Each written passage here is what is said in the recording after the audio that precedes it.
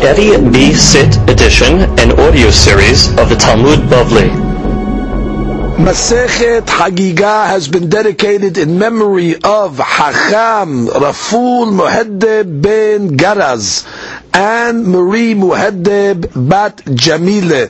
Ruach Hashem Tenihem began Eden Elyon. Amen. Dedicated by Dr. Isaac and Lily Muhaddeb. Hashem Yishmerem v'Chayem. Amen. Daf Tet Zayin. Today's daf is being studied by Nishmat Avraham ben Esther. Ruach Hashem Tenichenu began Eden. Amen. Today's daf is being studied by Nishmat Hamanawach Shenaftar b'Chisur Yamim v'Shanim Azra ben Tunei Mazal. Nishmato Tzarura b'Tzor HaChaim. Amen.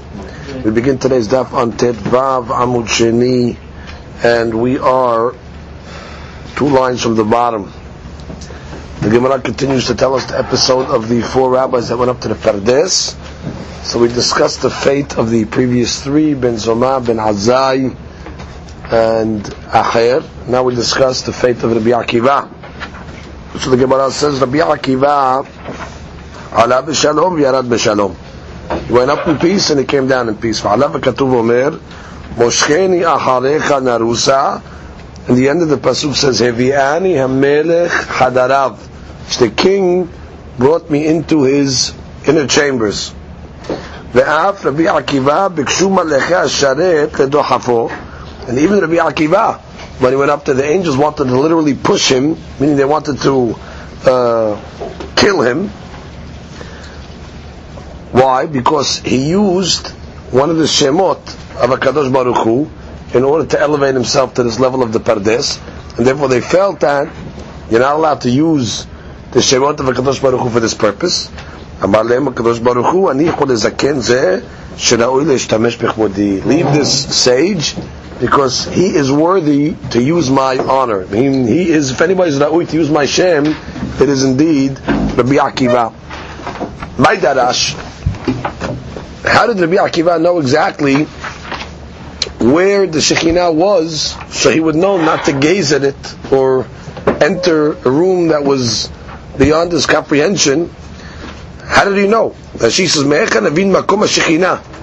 How did he know where the Shekhinah was? Shenizar shelo hitzit sham. So he would know not to gaze over there like Ben Azai and Ahed and the others, where they went and they gazed at things that were beyond their comprehension. So how did Rabbi Akiva know exactly the spot where it's already forbidden for him to go? And he shouldn't gaze too much. Amar Rabbi Yochanan, Amar Rabbi Yochanan. So he was Doresh Pesukim. One Pasuk says, Ve'ata meribibot kodesh. The word Ve'ata over here means Melashon ot, a sign. Ve'ata ot hu biribeba shelo. There's a sign. Because he knew that in the Rebeva, where all the angels are, that's where the presence of the Shekhinah is. So there's a siman. So therefore he knew the siman. Ve'ata biribibot kodesh. He knew there was there's a certain siman, and therefore that he's above the malachim, and therefore that caused him to know exactly that's where the Shekhinah was. So therefore he did not go there. Rabbi Abu Amar dagul mirbaba. Mirbaba is the myriads of angels. Dugmahu mirbaba shelo. He's an example. We'll say dugma, but really he's a special. He stands out. He's a dugma. He stands out in his myriads of angels, which means he didn't make the mistake that Tahed made, that Memtet is also a deity. He knew Dagul Mirbaba. Borei Olam stands out. As she says, Davar Heker HaOmed Dugma.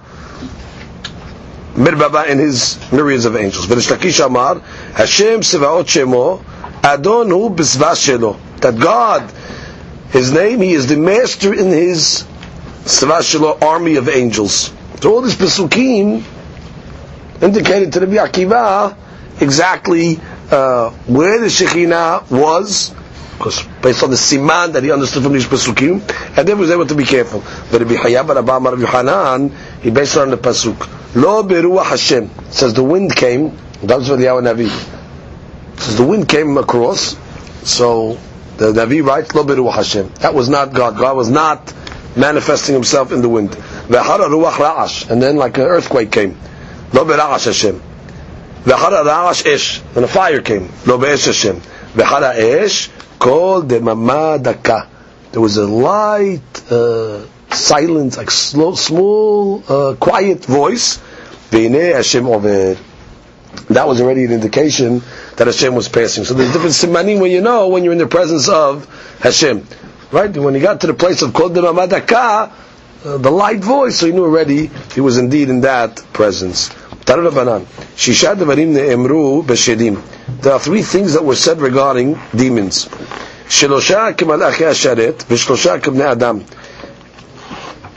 There's 6 things said regarding demons. 3 demons are similar to angels, Malachei Hasharet, and in 3 ways they're similar to Bnei Adam, humans. In which way are demons similar to Malachei Hasharet?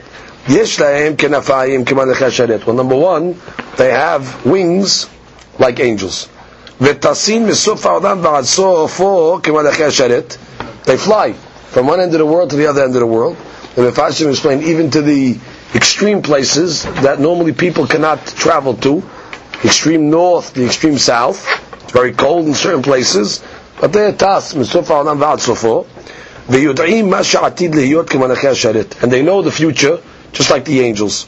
Yud'im shakadatach? What do you mean? Did the angels know the future? Ela shum'in ma'oreh pargot k'malachei hasharet. No, they hear behind the curtain of God what's going to be with the future. They get the forecast, and therefore they know the future from hearing it from ma'oreh pargot, from behind the curtain. U'shlosha k'bnei Adam.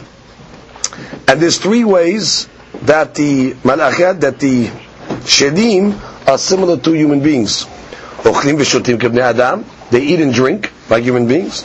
Parim v'ravim k'bnei Adam. They multiply like human beings. They have children. Umetim k'bnei Adam. And they also die like human beings. Tosfot says they also sleep like human beings, and they also go to the bathroom and like human beings.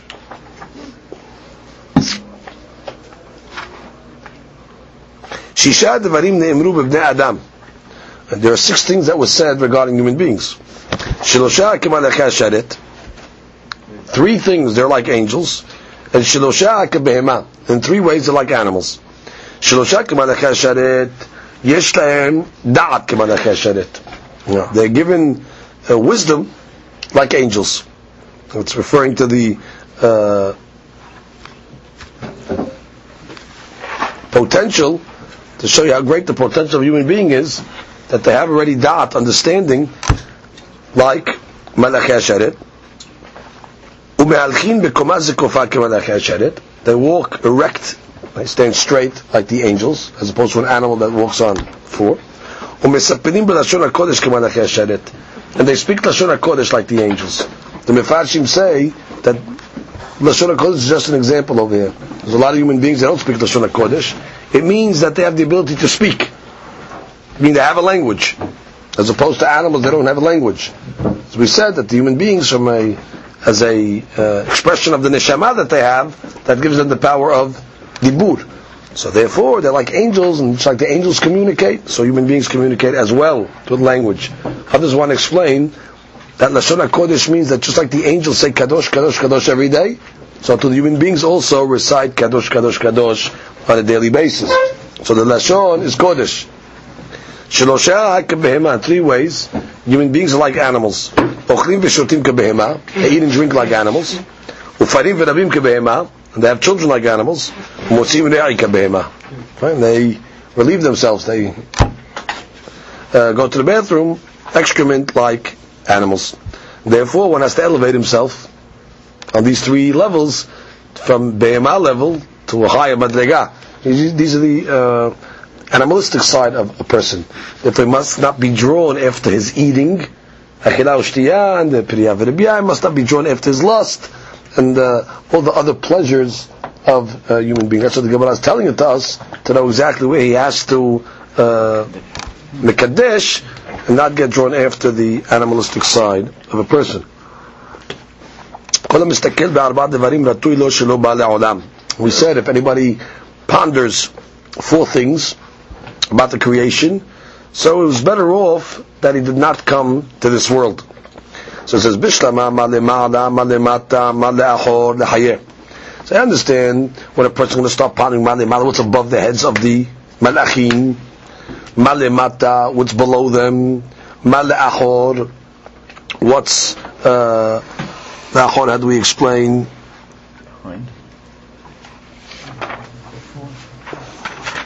Male Achor is the future. What's going to happen in the future? The Hayeh.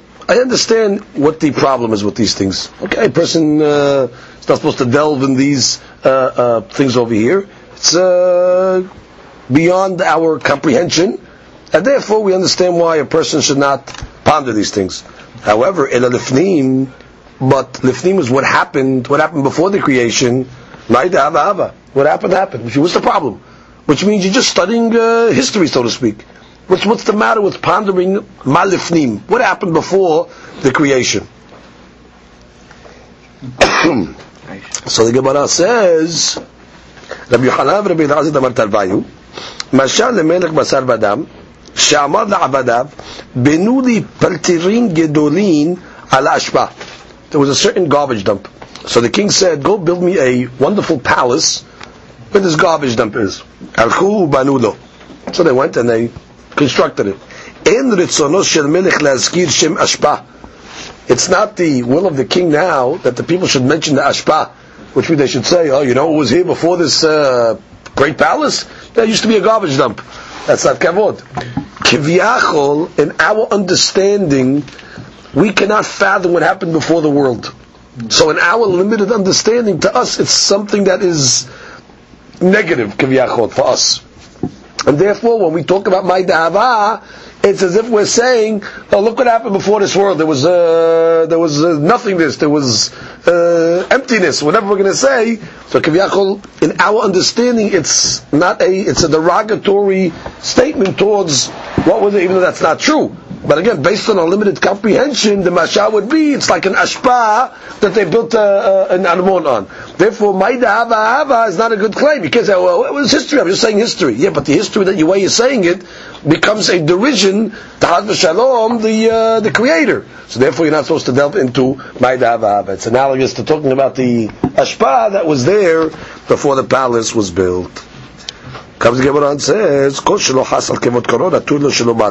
that does not have mercy on the honor of his creator, it's better off that he didn't come to this world. Ma'i, what is that referring to? It's about somebody that looks at a rainbow. And we'll see why, what the problem is looking at a rainbow, meaning gazing at a rainbow. Rabbi Yosef Amar Zeh Aver Avera Baseter. It's talking about somebody that commits a sin in private. Why didn't come to this world? So Mistakil Bekeshet, what's the problem with Mistakil Bekeshet? Dechtiv, because the Pasuk says, Kebar'e HaKeshet Asher Yeh Ba'anan B'yom HaGeshem Ken Bar'e HaNoga Savivu. Mar'e Demut Kevod Hashem. Which means, the Pasuk is saying that a rainbow has a manifestation of the Shekhinah.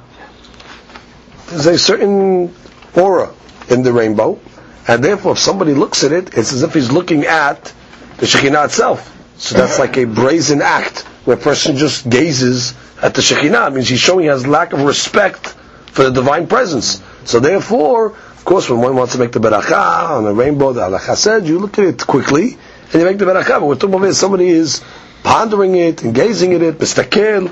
So therefore, that's a lack of respect. Somebody doesn't stare, but he knows he's in the presence of Shekhinah. Rabbi Yosef Amar, Zeh Aver Avera Baseter.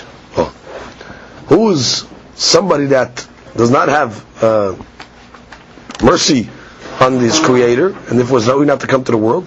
Somebody that commits an Avera Baseter, a sin in private. It'll be Yitzhak. Damar Rabbi Yitzhak, Kol ha'over avera baseter, kilo dohek l'reglei Shekhinah. Anybody that commits a sin in private, it's like he's kicking away the reglei Shekhinah. It's as if he's saying, the Shekhinah is not here, no one sees me. So as if he's kicking the Shekhinah out from Maria Shne'emar, Ko amar Hashem, Hashamayim kis'i va'aretz hadom raglai. So to speak, God's raglayim, so to speak, his legs, where are they? In this world. Hashamayim kis'i, God's sitting in this kisei kavod. Va'aretz hadom raglai. So you do hek reglei Shekhinah. It's like you're getting rid of the Shekhinah by sinning in private. We have a contradiction. If a person sees that his Yitzhak is overcoming him, he cannot control himself, he should go to a place where they don't know him. Let him put on black. Let him cover himself in black. And let him do what his heart's desires. So that she says, why we tell the guy if he has a big yitzhak to do a sin, go to a place where they don't know him. So she says, in a place where he's not well known, he doesn't have too much ga'ava. They don't know him. So maybe it'll cause him yitzhak to become weakened. No, he's in a place where they don't know him, it humbles him. Even if he ends up sinning, nobody's going to know him if he's in hashu him. And the same thing by wearing the black clothes is supposed to subjugate him a little, to get him more serious. But even if he sins, at least he won't make a Hidul Hashem. So here you see what? You just told me that a person commits a sin Beseter Ra'ushlo Ba'le'olam. And here Rav Elaz is saying, Adrabah, person, if he has to commit a sin, let him go Beseter, let him go in a private place where nobody sees him, and commit the sin. Right. So make up your mind. Is it Ra'ushlo Ba'le'olam, or is it a piece of advice? So comes the Gemara and says,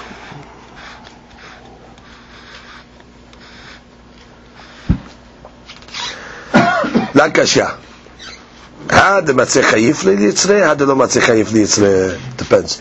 If he can't control his Yetzirah, which means the Yetzirah is overpowering him, then let him go to a private place.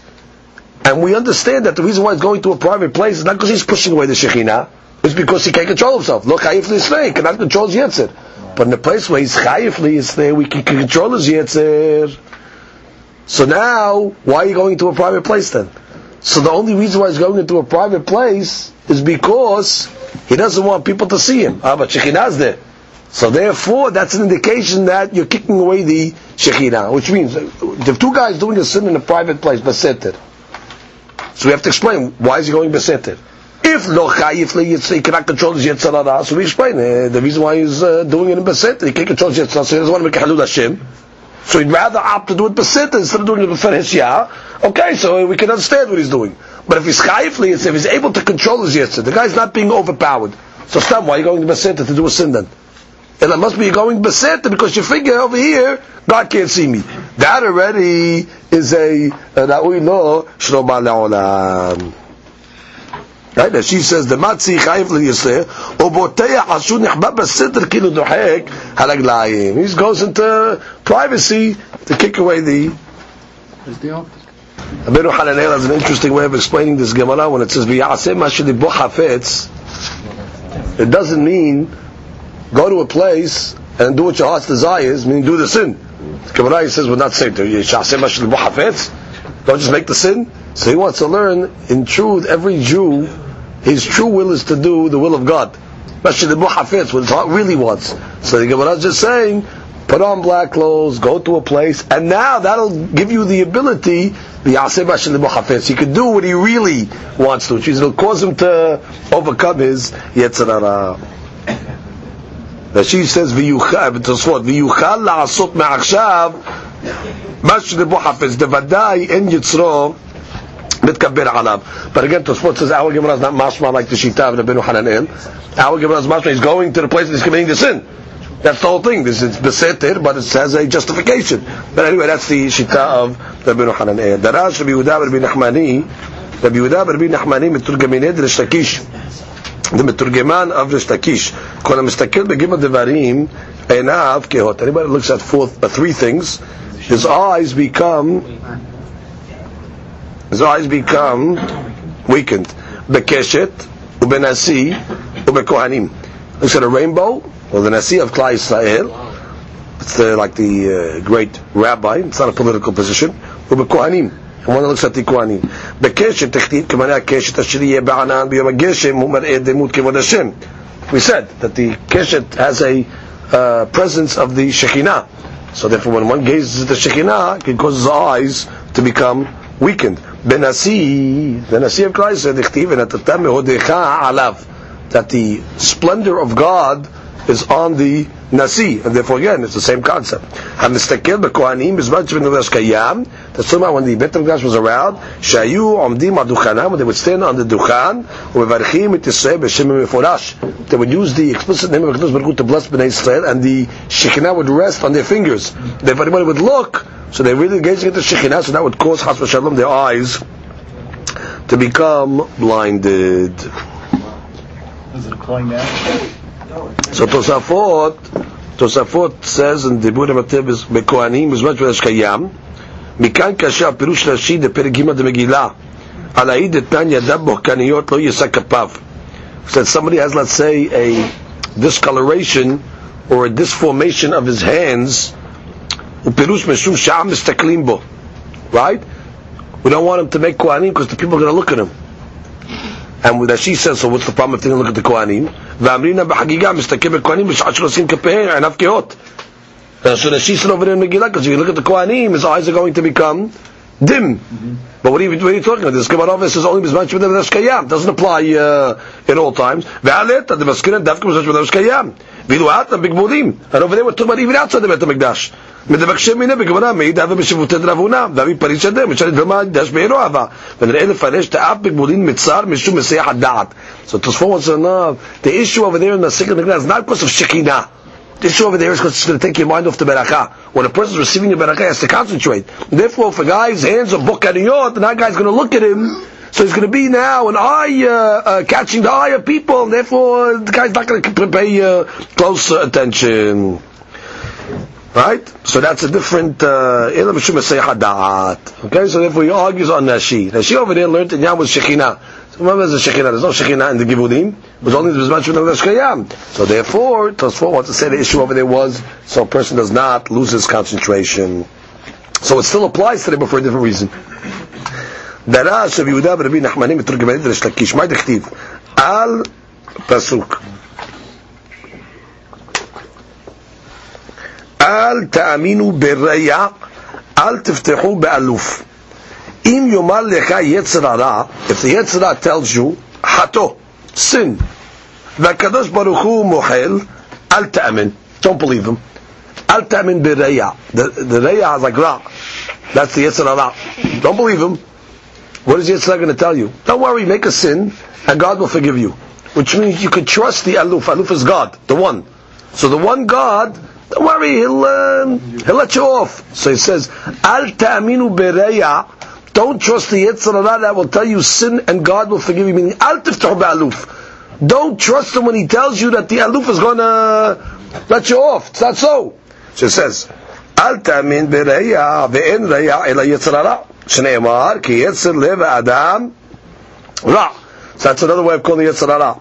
Ve'en aluf ela kadosh baruch hu. Shneimar aluf ne'orai. Well, don't listen to the Yetzer Hara and don't trust him that he's going to forgive you, God. He's not going to forgive you. If a person sins with the intention to be forgiven, he's not forgiven.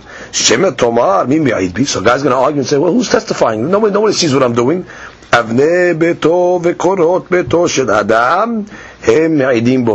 The walls, the stones of a person's house and his beams, they are going to testify against him.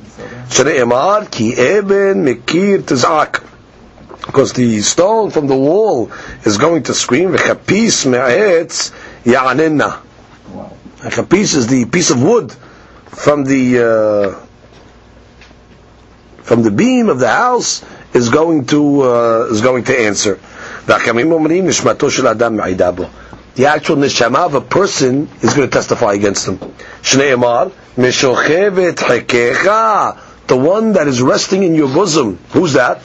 The neshama. Watch what comes out of your mouth. Because the meshochevet hakecha, the one that's resting in your bosom, is going to repeat everything. It's like a recorder. It's like a video. Therefore, the neshama is going to play back everything la'atid level. Says, what is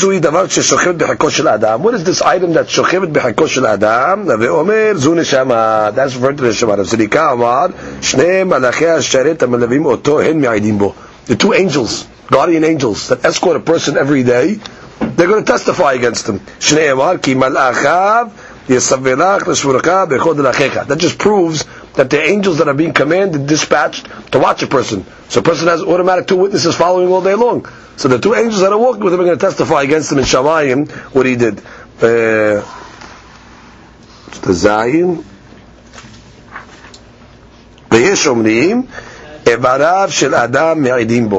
The limbs of a person are going to testify, which means the limb itself that committed the sin, that's going to be the witness against the person. Shneimar ve'atem eidai ne'um Hashem ve'ani el. Atem eidai, Rashi says, hu mi'id ba'atzmo bechol avonot sheochiach befanav. Which means every sin that's committed, the limb is going to come in front of HaKadosh Baruch Hu and say, yes, it's true, I did commit such and such sin. So therefore, there's many different opinions exactly who's going to be the incriminating witness against man. But the basic principle is nobody should think who's seeing me, who's going to testify. There's witnesses that are able to come and testify. Now we discuss the new Mishnah. Our Mishnah actually records a historical mahloket between the Hakamim. Rashi points out to us that this was the first mahloket in Klal Yisrael. Which means there was a certain time where there was the first mahloket. Before that, everything was given from Matan Torah, everything was given clear, there was no arguments. But this was the first debate that the Hakamim had, and then over time, as the Torah became forgotten, more mahlokot started to become commonplace in Klal Yisrael. The first mahloket regarded the law of semicha on Yom Tov. Which means we know that a person brings an animal on Yom Tov, so we know the law says a person has to make semicha. Semicha is when one presses his hands on the head of the animal. So there's a great mahloket over if you're allowed to make semicha on Yom Tov or not. Not if semicha is necessary. Now everybody agrees you have to make semicha on an animal. The mahloket is over here, can you do it on Yom Tov? And we'll see the reason is because it's a rabbinical enactment. Gezerah, because you're using an animal. We don't want a person to use an animal, because when you're pressing on the animal's head, you're leaning your whole body against it. So they don't want you to use the animal. A gezerah, that you might come to ride the animal, and that's also a form of using the animal. And therefore they forbade any usage of animals. Gezerah, my person might pull off a branch from a tree and start to use it as a whip. So therefore any usage of an animal is forbidden. That's a mahloket, but one rabbi says mutar, we didn't make a gezerah. One says asur. So now we're going to start reading the history of the different pairs of rabbis that had their opinion on this subject. Yosef ben Yoezer omer shelo lismoch. Yosef ben Yohanan omer lismoch. That's the first pair of rabbis. The Gemara is going to say in all these pairs, the first rabbi is the Nasi and the second rabbi is Abedin. Okay, so Yosef ben Yoezer would be the Nasi of Klal Yisrael, and Yosef ben Yohanan would be the Abedin. Next pair of rabbis, Yoshua ben Pelachya omer shelo lismoch. He's the Nasi. Nitaya Arbeli omer lismoch. Okay, that's argument number 2. Next generation, Yehuda ben Tamai omer shelo lismoch. There's a controversy who Yehuda ben Tamai was. Was he the Nasi or the Abedin? We'll wait for the Gemara. Shimon ben Shatach omer lismoch. Okay, so that's the third generation mahloket. Fourth generation mahloket, Shemaiah omer lismoch. No, Shemaiah over here in this case said make semicha. Abtalyon omer shelo lismoch. Hillel u'Menachem, that was the next generation of rabbis, the fifth generation, it was Hillel and Menachem, lo nehreku, there's no argument. Yatsa Menachem went out, we'll see where he went out to. Nichnas Shammai came into Menachem's place, now he became the counterpart of Hillel. Shammai omer shelo lismoch. Shammai says, no semicha, Hillel omer lismoch, and Hillel said, somech. Okay, so that's basically the 5 generations of rabbis that argued, do you do semicha or not semicha? Harishonim ayu nesiim, ushniim lahem abedin. So the Mishnah gives you the klal. The first rabbis mentioned in these pairs, they were nesiim, they were the nasi, and the second one to them was considered the abedin. Look at the Tosafot on the Amud Rishon. Yosef ben Yoezer, he just gives us the history. Birushalmi Amar, Barishona lo haya mahloket ela ala semicha belvad. That was the only mahloket in Klal Yisrael on this subject of semicha. Ve'amdu Shammai ve'Hillel ve'asu arba'ah. Then Shammai ve'Hillel, they made from one mahloket turned into 4 mahlokot. However, Misherabu Talmidei Shammai veHillel shelo shimshu kol surkan. When the students of Hillel and Shammai became, multiplied, there was a lot of students, and they did not have a tradition as good as they should have had. Lo shimshu kol surkan. Rabu mahloket b'Yisrael. Then already the mahloket started to become more popular in Klal Yisrael. V'nechleku lebet kitot. And then already there was 2 different groups, Bet Shammai, Bet Hillel. That's when really the mahloket started to take up. So this is before Bet Shammai, Bet Hillel. This is still in the early Tanaim we're talking. This mahloket was just the mahloket of Simicha. Now look at the bottom Tosfot. Well, actually, let's read a little of the Gemara, and then we'll go back to this bottom Tosfot. Taru Rabbanan, Shilosha Mizugot Rishonim, 3 rabbis from the first pairs, She'amru Shelo Lismoch, that said Shelo Lismoch, Ushnayim Mizugot Acharonim, and 2 rabbis from the last 2 pairs, She'amru Lismoch, that said to make Semicha, Hayu Nisi'im, Ushnayim Lahem Avot Beddin, Devrei Rabbi Meir. So let's go. The first 3 rabbis in these generations that said Shelo Lismoch were Nisi'im. Well, let's go back to the Mishnah. Yosef ben Yoezes said Lo Lismoch, he's a Nasi.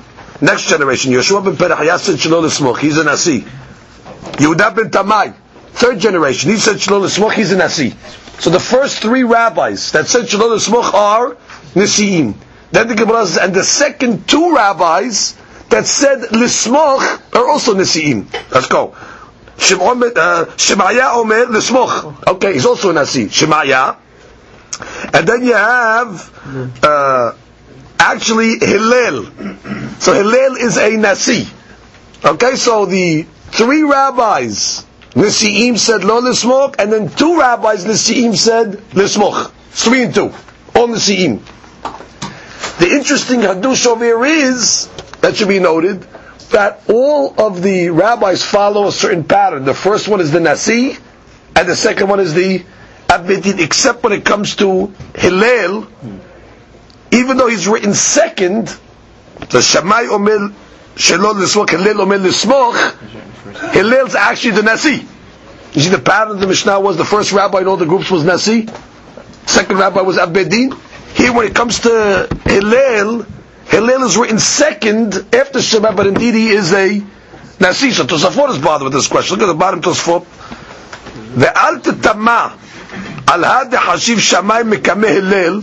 Don't be shocked why the Mishnah put Hillel after Shammai. Ve'Hillel Nasi lekol ha'am, and everybody agrees Hillel was a Nasi. Ikadememar biyot ki gimon bezugot rishonim asher amru shelo lismoch hayu nesiim. The first 3 groups. Right, the first rabbis of the group said Shelo Lismoch, they were Nisi'im. The Shammai Sabar Kevatayu, and Shammai also hold Shelo Lismoch. That was Shammai's opinion. Nakatne Barishona. So therefore, it wanted to keep the pattern of the beginning of the Mishnah. Right, at the beginning of the Mishnah, the first rabbis were the Shelo Lismoch rabbis. So it kept Shammai also a first rabbi to say Shelo Lismoch. And once already this Mishnah put Shammai first, always in Shas. Whenever we have a mahloket between Bet Shammai and Bet Hillel, they always put Shammai first. So here's the source why he comes first. And here we're not worried we're going to make a mistake to think that Shammai was the Nasi. Because originally it said Hillel u'Menachem. Hillel originally was first, and then it said Menachem left, and Shammai took his place. So we know already from the construction of the Mishnah that Shammai is really second, because it says Hillel u'Menachem lo nechleku. So already it says Hillel was first. Menachem left, Shammai came in his place. So I know Shammai already is second. So when the Mishnah says Shammai Omer, Hillel Omer, I know Shammai really is not the Nasi. So therefore, we're not worried about a mistake in thinking Shammai is the Nasi based on the language of the Mishnah. Very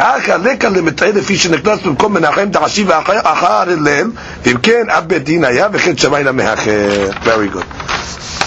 Comes the Gemara. Let's start again from the Taru Rabbanan. Taru Rabbanan, Shelosha Mizugot Rishonim. 3 rabbis of the first 3 pairs. The first rabbis, She'amru Shelo Lismoch. Who are they? Yosef ben Yoezes, Yoshua ben Perachia, and Yehuda ben Tabbai. Those three rabbis were all Nisi'im that said Shelo Lismoch. And two rabbis of the last two pairs that said Lismoch, they were indeed Nisi'im. Who were they? Shemaya and Hillel. Okay? ושניים מזוגות האחרונים שאמרו לסמוך היו נשיאים ושניים להם אבות בית דין, and the secondary rabbis to them were אבות בית דין. דברי רבי מאיר והחכמים אומרים, אחרים say no, יהודה בן טבעי אב בית דין ושמעון בן שטח נשיא. Says when it gets to that third pair, Yehuda ben Tabbai, even though he's listed first, you have to know he was Ab Beit Din, and Shimon ben Shatach was really the Nasi. So the Gemara Mantana Leha, who's the opinion of the following Braita, the Tanu Rabbanan? This Braita actually finds itself in Masechet Makot. Let's just go give some halachot here outside in order to you can understand the story very, very clearly. There's a law of Eidim Zomimim. What is the law of Eidim Zomimim? Two witnesses come along and say, this fellow over here murdered. Two other witnesses come along and say, what do you mean? How could you say he murdered in such and such a place, on such and such a day? You were with us on that day. You can't testify. So we believe the second set of witnesses. Now the first witnesses now get a punishment what they tried to do to the victim. They were trying to kill an innocent man. So it says, Va'asitem no kasher zamam da'asot la'achiv. Good? That's halakha v'edim zomimim. The Tzedukim had a corrupt interpretation over here. They came along and said, the only time you kill edim zomimim is when they actually killed an innocent man. Which means they had to go kill the guy, and now other witnesses came along and said, what do you mean, you were with us? But if the guy's still alive, there's no din of edim zomimim. Now the rabbis, whenever they got a chance to show the Tzedukim up, to show that they're wrong, they took advantage of it. Here we're going to read a story where Yehuda ben Tabbai thought he showed up the Tzedukim in a certain case by killing witnesses when the victim was still alive to show the Tzedukim are wrong. Because when the victim is still alive, the witnesses don't get killed. So the Yehuda ben Tabbai is going to come into the Beit Midrash and say, something, I did something great today. I showed up those Tzedukim over there. We had a case in court. Witnesses came in. They said that the guy's a Rotzeach. They didn't kill the Rotzeach yet. And we killed the witness. Shimon ben Shatach is going to tell him, if that's what you did, you killed an innocent person. Why? Because Yehuda ben Tabbai, in his zeal to show up the Tzedukim, forgot another halakha that says you don't kill edim zomimim until both of them become zomimim. Both witnesses have to become zomimim. In this case over here, Yehuda ben Tabbai, only one out of the two became zomim. They were only able to prove that one of the two witnesses was in a different place. So it came out, Shimon ben Shatach is going to tell him, you killed an innocent person. The person was not hayav. You made a mistake in the halakha.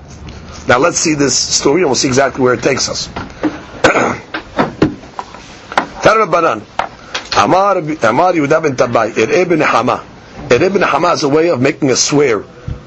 It's actually Sagi Nahor, it's the opposite. I should not be consoled, meaning either I should not be consoled when they rebuild your Jerusalem, meaning it's a way of being very confident of what you're saying. Meaning I'm so sure of what I did that if I'm wrong, I shouldn't be consoled with the rebuilding of Jerusalem. Im lo haragti eid zomem, says today I killed an eid zomem, lehotzi mediban shel tzedukim, in order to take away from the opinion of the tzedukim, shayu omrim en eidim zomim neheragim ad she'hareg anidon, because the tzedukim say that you don't kill the eidim zomim until when? Until the actual victim is killed. But we don't hold like that. We hold the pasuk says va'asitem lo kasher zamam nasot la'achiv v'arei achiv kayam. Achiv means the brother. His brother's still alive. We just hold it has to be after gemardin, which means you can only kill edim zumimim so long as the bet din made a final ruling. I mean, bet din was posek hayav mita. Now already edim zumim are going to be hayav. But if the edim zumim get caught before the bet din gives a final ruling, they're not hayav. So we also, it has to have a certain finality to it. But the finality is not that they killed them, that they just were posek hayav mita. In any event, Amar lo Shimon ben Shattah. So Shimon ben Shattah tells him, I shouldn't see the redemption of Sion, the consolation of Sion. If you didn't kill an innocent person, you spilt innocent blood here.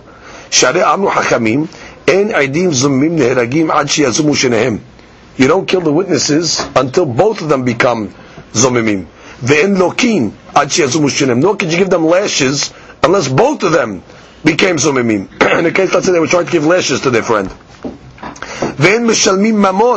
Nor do you make them pay monetary payments if they try to obligate their friend money. Therefore, Yehuda ben Tabai killed an innocent man. Tosafot questions over here. What do you mean? I thought Gemara says in Gittin that the animals of the rabbis did not make sin. So, the rabbis themselves, how can they come to sin? The animals of the Achamim were saved from sin. How do we accept that the rabbis over here murdered somebody? Tosafot is a very important klal. Tosafot says we only say that klal when it comes to eating something that's asur. We cannot accept that our Hakamim would ever ingest something that is not kasher. That's when the Gemara uses that language. Why? Impossible. One of the Gemara says one of the rabbis ate Evadim in a high. The Gemara is impossible. Can I accept? Because taref becomes part of your body.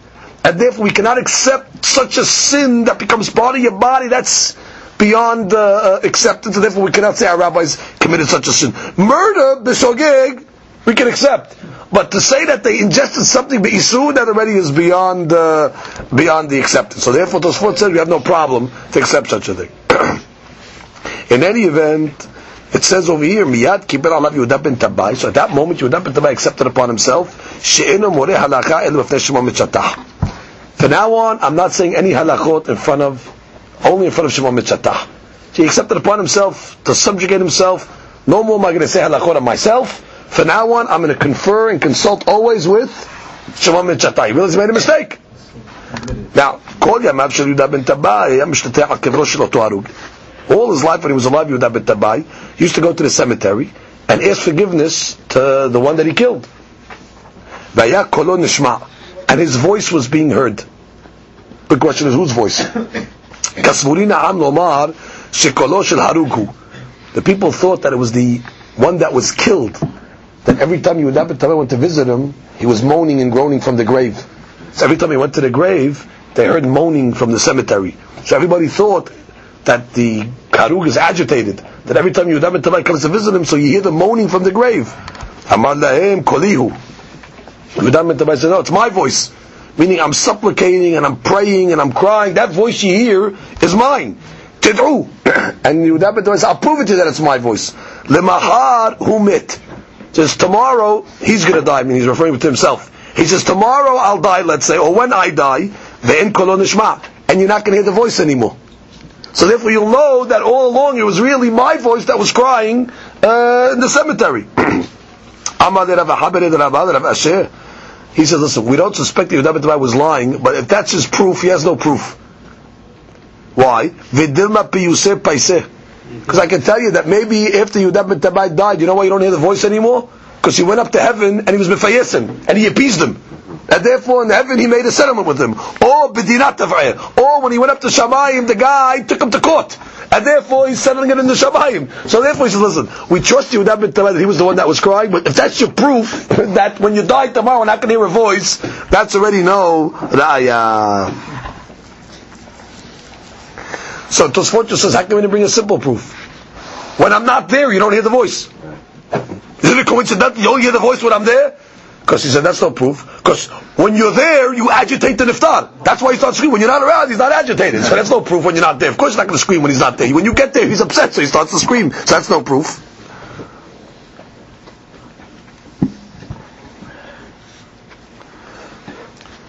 And that's why he told us, when I die, when I'm going to be next to him, in Shabbat, you're not going to hear anything. Then you should hear something, right? So there's no proof. The reason I can hear anything, because now he has you in front of him. He can take you to court. You can appease him. In any event, we want to know who is the author of this braita. Now let's review the concept over here. After Yehuda ben Tabai made this fatal mistake, he accepted upon himself, I'm not going to say halachot anymore in front of Shimon ben Shattah. So the Gemara says, Mani ha, who's the author of this? If you say it's Rabbi Meir Damar Shmuel ben Shatach Abedin, Rabbi Yehuda ben Tabai Nasi, that he learned that Rabbi Yehuda was the Nasi ben Tabai, that was Rabbi Meir's opinion. That we learned above. That makes sense, this plight, because originally Yehuda ben Tabai was saying halachot in front of Shimon ben Shatach because he was the Nasi. The Nasi is above the Betin, and if we accepted upon himself no more. Because really he was allowed to say halakot in front of Shimon ben Shatach. If you say Yehuda ben Tabai was the Nasi and Shimon ben Shatach was the Abedin, that means there was a time that Yehuda ben Tabai said halakot in front of Shimon ben Shatach, and now we understand that he said no more. That means there was a time where he did. How can he do it? Eli was the Nasi. So good. So this braita makes sense according to Shittan. It says Yehuda ben Tabai was the Nasi. If you're going to go according to the rabbis, the second opinion, the Amar. Yehuda ben Tabai Abedin, Shimon ben Shatach Nasi. But if you want to tell me what, Yehuda ben Tabai was always the Abedin. Abedin b'ftei Nasi, mi moreh halacha. Which means, how could you ever tell me that Yehuda ben Tabai ever was moreh halacha b'ftei Shimon ben Shatach? That he accepted upon himself, no more am I going to say halachot. You were never allowed to say halachot in front of Shimon ben Shatach. Understand the question? So the Gemara says, no, that's not the explanation. Mai kibel alav de ka'amar. What does it mean he accepted upon himself? Le'itztirufeh. To even join. We'll see what that means. I'm not going to even join in. Which means like this. Really, I'll tell you, he was the Abeti. And when he made that halacha about the Edzomim, he wasn't in front of Shimon ben Shatach. Shimon wasn't around. So therefore, he was allowed to. The Abeti can make a ruling on its own. He just can't make it when the Nasi is around. So therefore, he didn't break the rules. So what did he accept upon himself? I'm not going to say halakot in front of Shimon ben Shatach. You're not allowed to say halakot in front of Shimon ben Shatach. You're the Abedin. So he says, no, I'm not going to even sit with him on Bedin and vote against him. Which means when we're going to sit together, that's trufeh. When we're going to sit together in court, if Shimon ben Shatach says asur, I'm not going to go against him. Which is normally in a Bedin, every rabbi has a vote. You don't have to, the Abedin is allowed to have his opinion. He was coming and saying, that's trufeh, look at the Tosafot's language. Lintot acharei rabim kedei lebatel devei Shimon ben Shatach. If we're on court, in a court, let's say, and I'm the deciding vote, I'm not going to vote against Shimon ben Shatach to put him in the minority.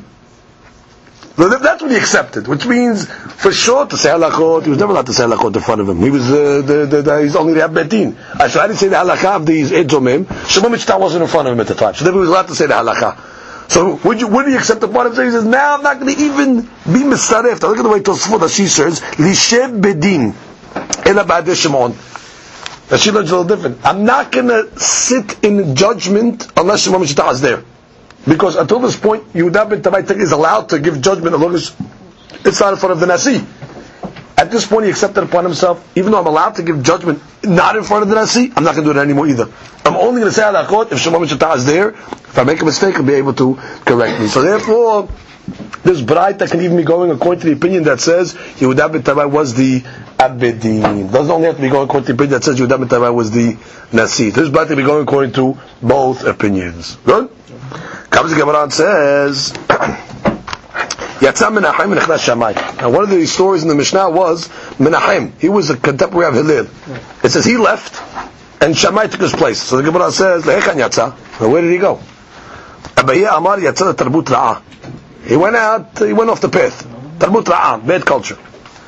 Rabba Amar Yatza L'Avodat HaMelech. He actually went to work for the king. He ended up working for the king Hordos at the time. As a young boy, the Mefashim say that Menachem had actually like a Ruach HaKodesh that prophesied that Hordos was going to become the king. And therefore, when Hordos became the king, he took Menachem into service to work for him. So therefore, as someone has said, the Ben Ish Chai once said there's no argument over between Abaye and Rabbah. Tarbut Ra'ah, that Abaye said, is another way of saying Hordos. He went out to Tarbut Ra'ah. We call Hordos Tarbut Ra'ah, bad culture, because he was a tough king. So therefore, Abaye just said, he went out to Tarbut Ra'ah. So Rabbah says, you know what the Tarbut Ra'ah was? That he went to work for the king. So they're not arguing. He's just explaining what Abaye meant. Tanya Nemechem, we have a bride to support this. Yatzam Menachem L'Avodat HaMelech. He ended up having to become a tax collector. He ended up working for the king. V'yatzu emo shemonim zugot tamidim levushim sirkon. And 80 pairs of rabbis went out with him.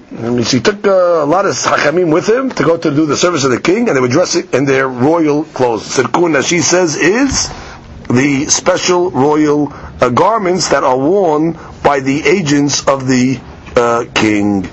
So that's why Menahem left. Once Menahem left, who took his place? Shammai. So he was enlisted into the king's service.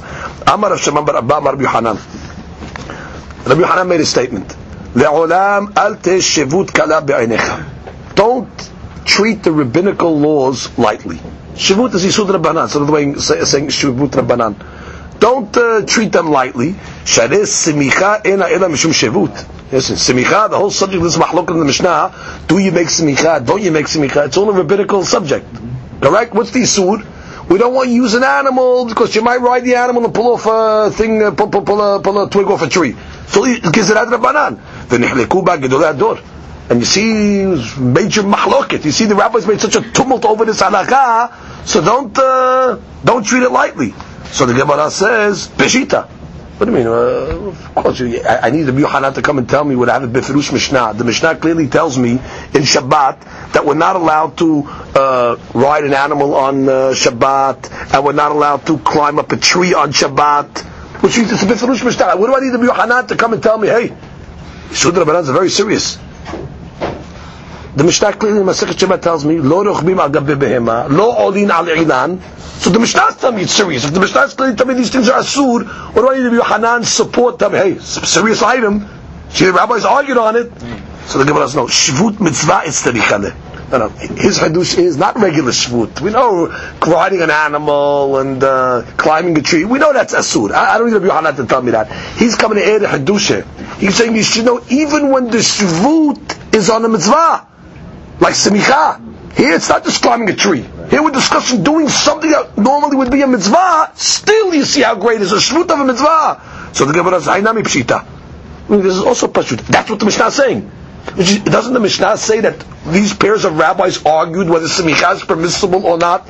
So what is the Yohanan adding? You should know semicha, which is a mitzvah, shvut of mitzvah is very serious because the rabbis argued on it.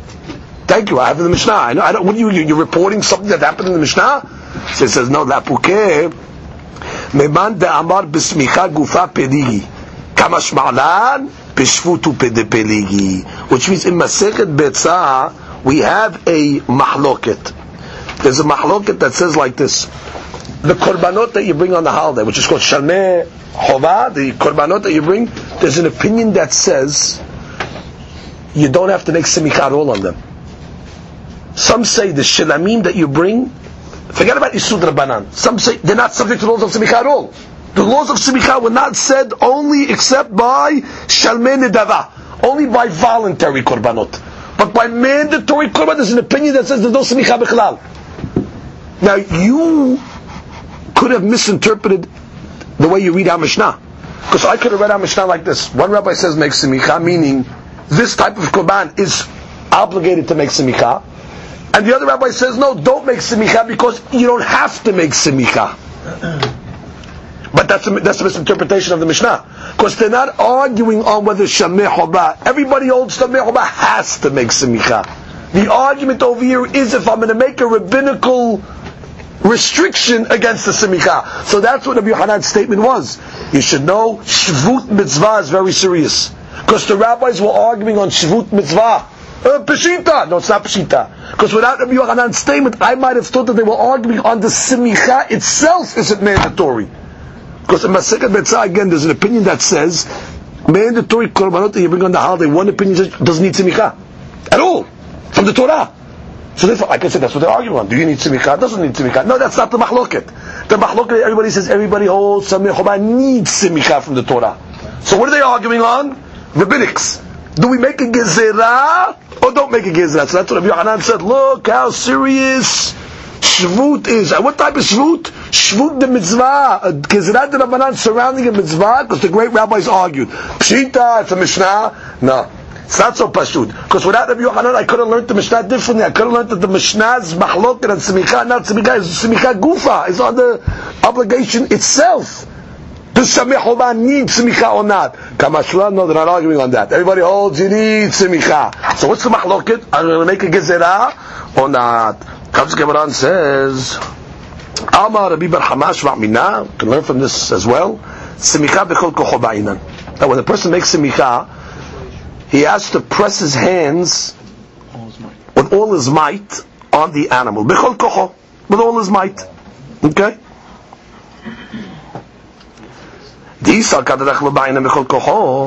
if you're going to tell me you don't have to press your hands on the animal with all your might, Mike ka'avid, b'shmoch. What's the issue? Make semicha. What's the gezerah d'Rabbanan over here? They don't want to use an animal. How to use an animal? You lean on it. You're using the animal. But if you say semicha, you just put your hands on the animal like this, so without pressing it, you're not using the animal. So everybody should say it's permissible. From the fact that there's an opinion that says you can't make semicha, and it's a gezerah d'Rabbanan because you're using an animal, from here we learn another halakha, by the way.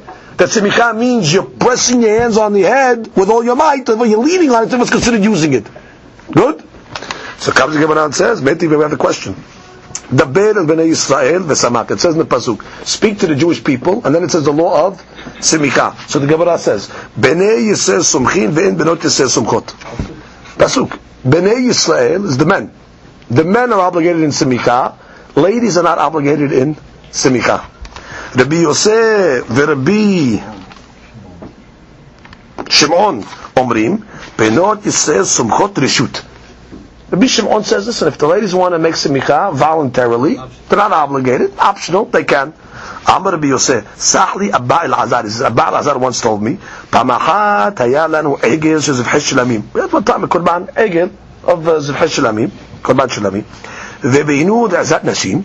So we brought the animal to the ladies section in the Bet HaMikdash. Ve'samchu alav nashim. And the ladies put their hands on the animal. Lo mepnei shesemicha benashim. Now, don't think because the ladies are obligated to make semicha, ela kedei la'asot nahat ruach lenashim. Just to make them feel good. Let them feel that they're part of the mitzvah. It was their animal, Tosafot says. So therefore, they brought it to the ladies section. Not, don't think they're obligated, but just to do it. So now the Gemara has a question. Well, if you tell me that semicha means you have to press your hands on the animal with all your might, mishum nahat ruach lenashim avdinan avodah v'kadashim, we know you're not allowed to use an animal that's designated for kodashim. For example, could a person ride an animal that's designated for kodashim? Of course not. Could a person take an animal for kodashim and plow with it? Of course not. Now, if you're telling me semicha means with all your might, good. Now this story doesn't make any sense. To make the ladies feel good, to give them nahat ruah, they may let them make semicha. To make a lady feel good, you could let her now use the animal, which means you're defiling the animal. They're pressing on the animal with all their might. They're not obligated, but just to give them the hapruach, I'm going to let them use an animal? That's unacceptable. Right, just to make them feel good, the hapruach. So therefore the Gemara is assuming at this point, must be semicha is not bechol kocho. Must be, you have to say semicha is just, you put your hands like this, so therefore it doesn't hurt anything. I let the ladies put their hands on the animal like this, it's not going to hurt anybody. So the Gemara says, Elalav. Therefore, I'll tell you, you don't need kol kocho. And that's what they did to the ladies. Go put your hands on it just for the formality of it, and no harm to the animal, therefore shalom Yisrael, everything's good. Gemara says, no, le'olam emalach ba'inan bechol kocho. Really, I'll tell you, no. Semicha means you got to press your hands on the animal. And that's why the Mishnah said it's asur, according to some opinions, because it's a shvut, because you're not allowed to use an animal on Yom Tov. It's like you can't ride it, you can't lean on it. Good.